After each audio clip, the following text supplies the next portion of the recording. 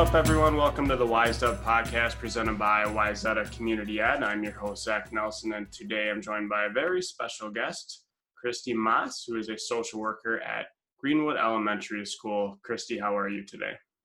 I'm good. How are you doing? I'm good, thanks. How is isolation going for you? It's a day-by-day process. Sometimes it's hour by hour in our house, but so far today is a good day. Yeah, I think we're all kind of just taking it one day at a time and hoping for the best each and every day. Yes. So, Christy, can you tell us a little bit about your background as a social worker? Sure. So prior to working in the school district, I worked in the emergency department at Children's Hospital in Minneapolis, mainly doing mental health assessments and trauma care. And then I segued from that and came to work in Wayzata in 2001. And at the same time, I was also working at Relate Counseling Center, doing individual therapy as well with adolescents. Okay. So I've been here for quite some time.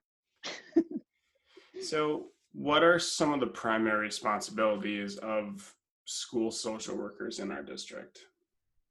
I think overall, our overarching goal and duty is really to try to help and assess the social emotional needs of our kids and families. And really, that encompasses the whole child, the whole family. So we're looking at the mental health needs of both the students and the families, but also looking at how that intertwines with their interactions with their peers, how it's impacting their academics, and then the family dynamics that are at play as well. So with every building, it can look a little different. Sometimes we're doing individual support for students. Sometimes it looks like group work. Other times we're in classrooms or doing presentations. I think the nice part is our district really supports this model. And so we have social workers from early childhood all the way through high school. So it really looks different at each level, but that level of support is definitely still there. So you've been working in the school setting for a while now. Have you seen changes in terms of the needs of students or families in the time that you've been at the school district? You know, when I first started, I remember being very stunned at the level of anxiety that fifth graders were expressing to me back in 2001. And now when I reflect back, I sort of wish that's all that we were dealing with. I think the intensity of mental health is so complex now, and we see it at such a younger age. So we are seeing kindergartners come in with such complex needs, and a lot of it is shown through their behavior. So we're having, kids having huge tantrums and meltdowns, and they're not able to calm themselves down. Aggression. I think people who aren't in the schools would probably be pretty surprised with what we're seeing. And I think that just speaks to how complex our issues have become, and we just see it at a younger age. So another complex issue that we've all seen thrown into the mix is a global pandemic. Mm-hmm. It's dramatically changed personal interaction, not only for adults, but for students as well. How are kids responding to this, and how are you guys helping kids in navigating this tough time? It's definitely been a challenge. I think it's the number one concern that I've heard from parents is the isolation that kids are feeling because of that lack of interaction. And although we've tried to accommodate somewhat in terms of doing Google Meets or Zoom meetings with staff meeting one-on-one with kids, or trying to do small groups so that we're trying to get some of those peer interactions, it doesn't replace the face-to-face daily interactions that they have. So I've had families who've told me that made, a huge difference. Their teacher called and it was only 10 minutes, but it shaped their entire day. But unfortunately, it's not something that can happen every single day just because of the constraints that staff are under and families are under. So it's figuring out how do we maintain that social interaction in a way that's meaningful and purposeful for kids. Yeah, and I think not only just seeing and talking to, whether for students it's their peers or teachers, but the method of instruction has changed a lot. How have you seen the learning side of things change and how students are reacting to them? I've seen more of an increase in frustration. Again, I think there's such an interactive piece to teaching that I think prior to this, all of us didn't really appreciate how significant it is. And now there's a different appreciation at every level. So having to learn things electronically or just seeing your teacher on video isn't the same as when you're in a classroom and you're having a hard time and you can ask an immediate question. So I see that frustration building for our kids and for our parents, because parents suddenly are put in the role of being a teacher, and the way they learned and the way kids are learning today are very, very different. And so then that introduces a whole other dynamic into that parent-child relationship that builds even more frustration within the family. So it's definitely been a huge stress for kids and for families. Yeah, I was going to ask if there's been anything that you've seen that has worked or helped families and kids navigate this experience in terms of, like you said, parents are now teachers and they're also trying to balance, in some cases, full-time jobs. Right. What have you seen in that regard?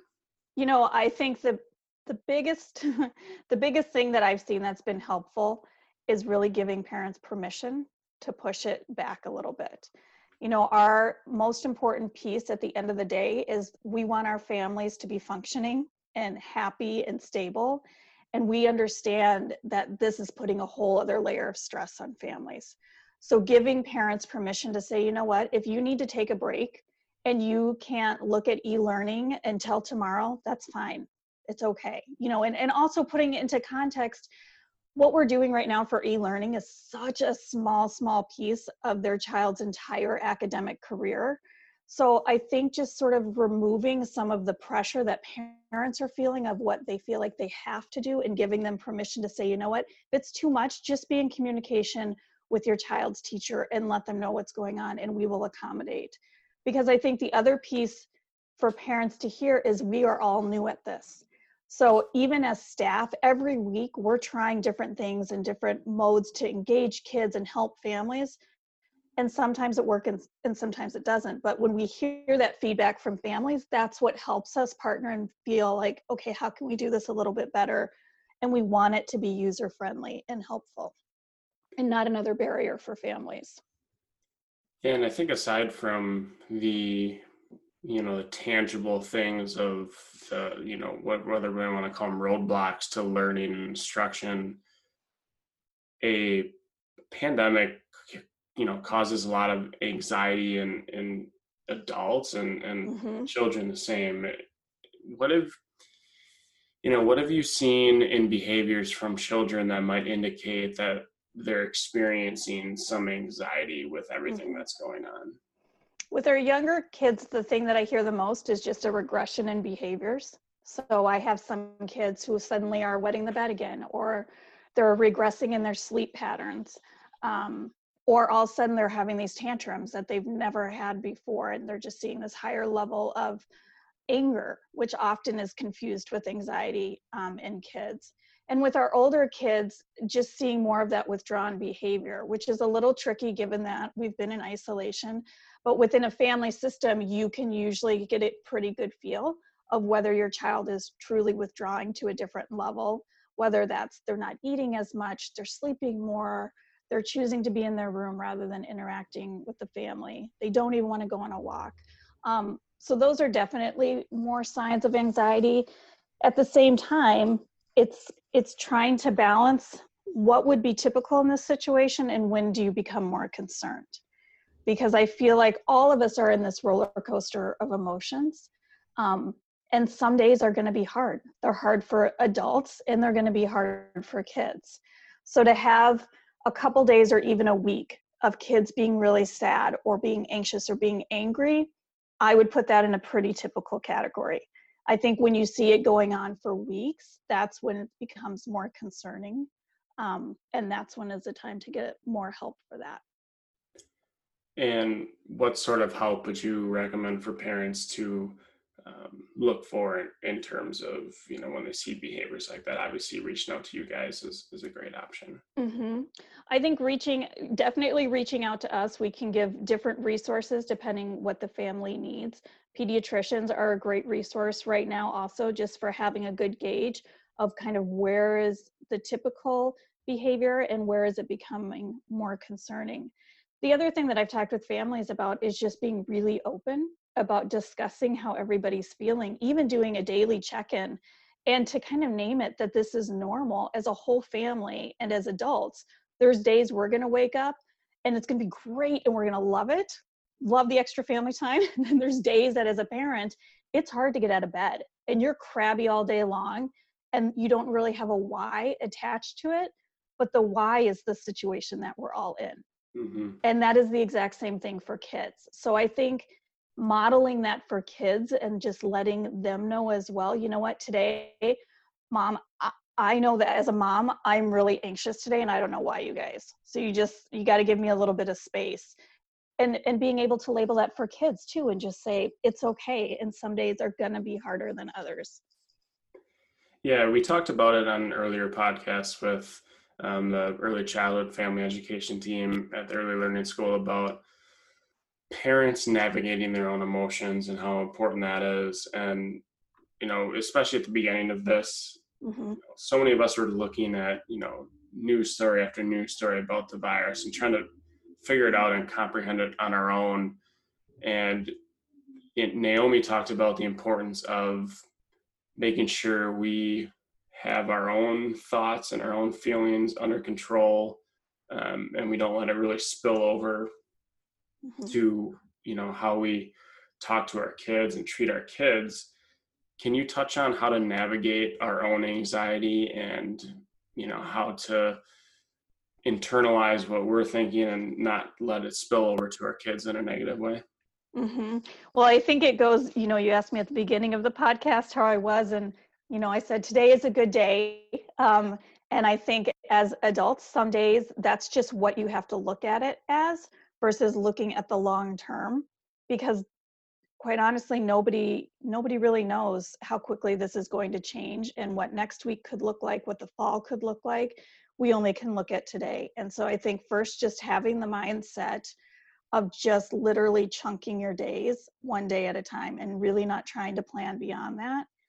And there's a certain level of acceptance, I think, as adults, that we have to recognize that this is our new reality. I think some of the anxiety that adults are feeling is hoping, still kind of grieving, when are things going to go back to the way they were? And the fact is, they probably aren't. Things are going to change from here on going forward, and we kind of have to get on that train and start preparing ourselves that it's just going to be different. And I think as we can start to model that for our kids, that will kind of ease the path a little bit more as well.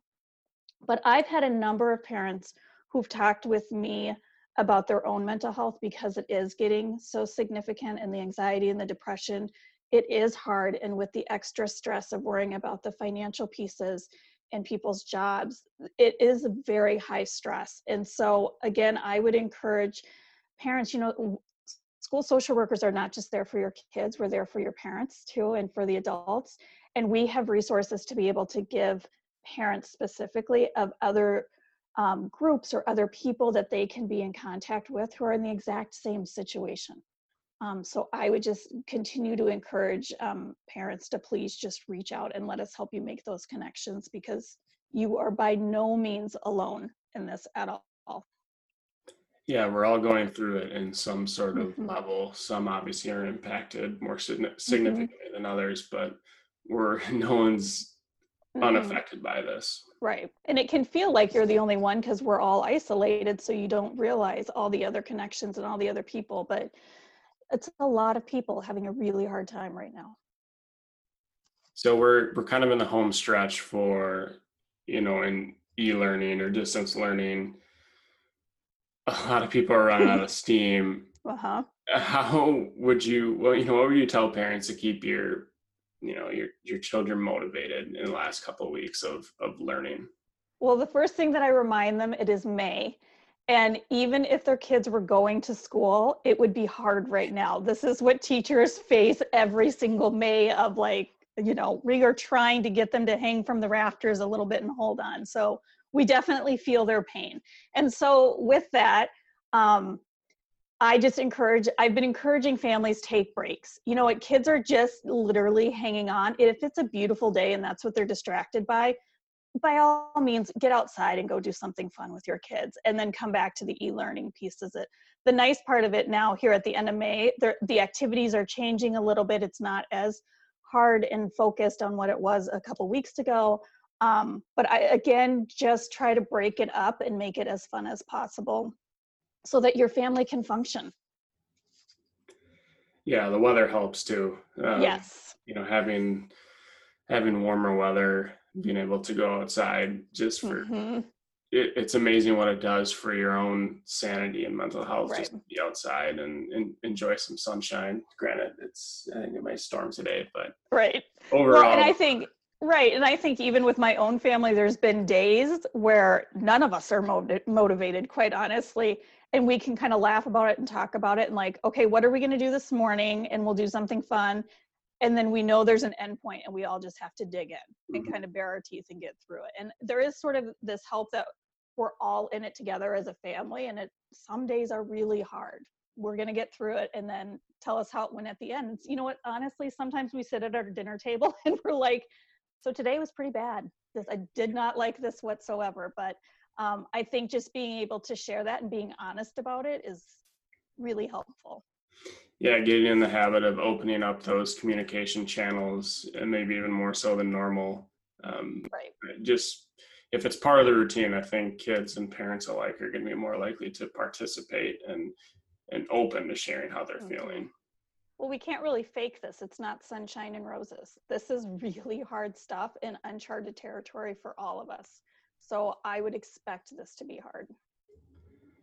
So what are some ways for parents to reach out and get more information, whether it's for themselves or whether it's for ways to help their kids navigate through this? So again, every school has a social worker, so they can do it a couple of different ways, either just calling your child's school and asking to talk with the school social worker. Some schools even have more than one social worker. The other piece is just going to the Wayzata homepage, and under mental health, it has a list of all of the social workers by building. So their emails are listed, their phone numbers are listed. So that would be the other way to get in touch with us as well. Is there anything else you have to share today, Christy? The only thing that I would say for families, for parents to remember is just to be very kind and be very forgiving. I think there's so much grace right now that can be given as a parent. We tend to feel so much guilt for things that we're doing or didn't do. At the same time, some of our kids are like bouncing off the walls and we don't understand why. And the thing is, again, it's the situation. There's nothing specific that's wrong. It's the stress of this situation. So we just have to give everybody, including ourselves, a lot of grace in some of the things we might say or how we might behave. And just know we are all doing the best that we really can in the time. Yeah, and hopefully we get through these next couple of weeks of the distance learning part, and then summer won't be normal, but at least we can kind of check the e-learning box. Yes, that's one less thing for right now. Absolutely. Well, sounds great, Christy. Thank you for joining me today. I really appreciate it. Thanks so much, Zach.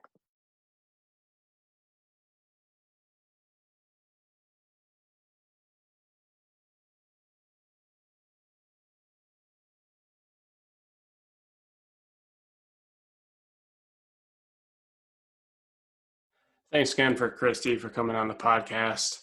Again, if you have more questions or want to get a hold of someone in the district to talk about your own mental health or talk about, helping your kids out through all this, you can go to wayzataschools.org/districts/mental-health-services. Again, wayzataschools.org/districts/mental-health-services.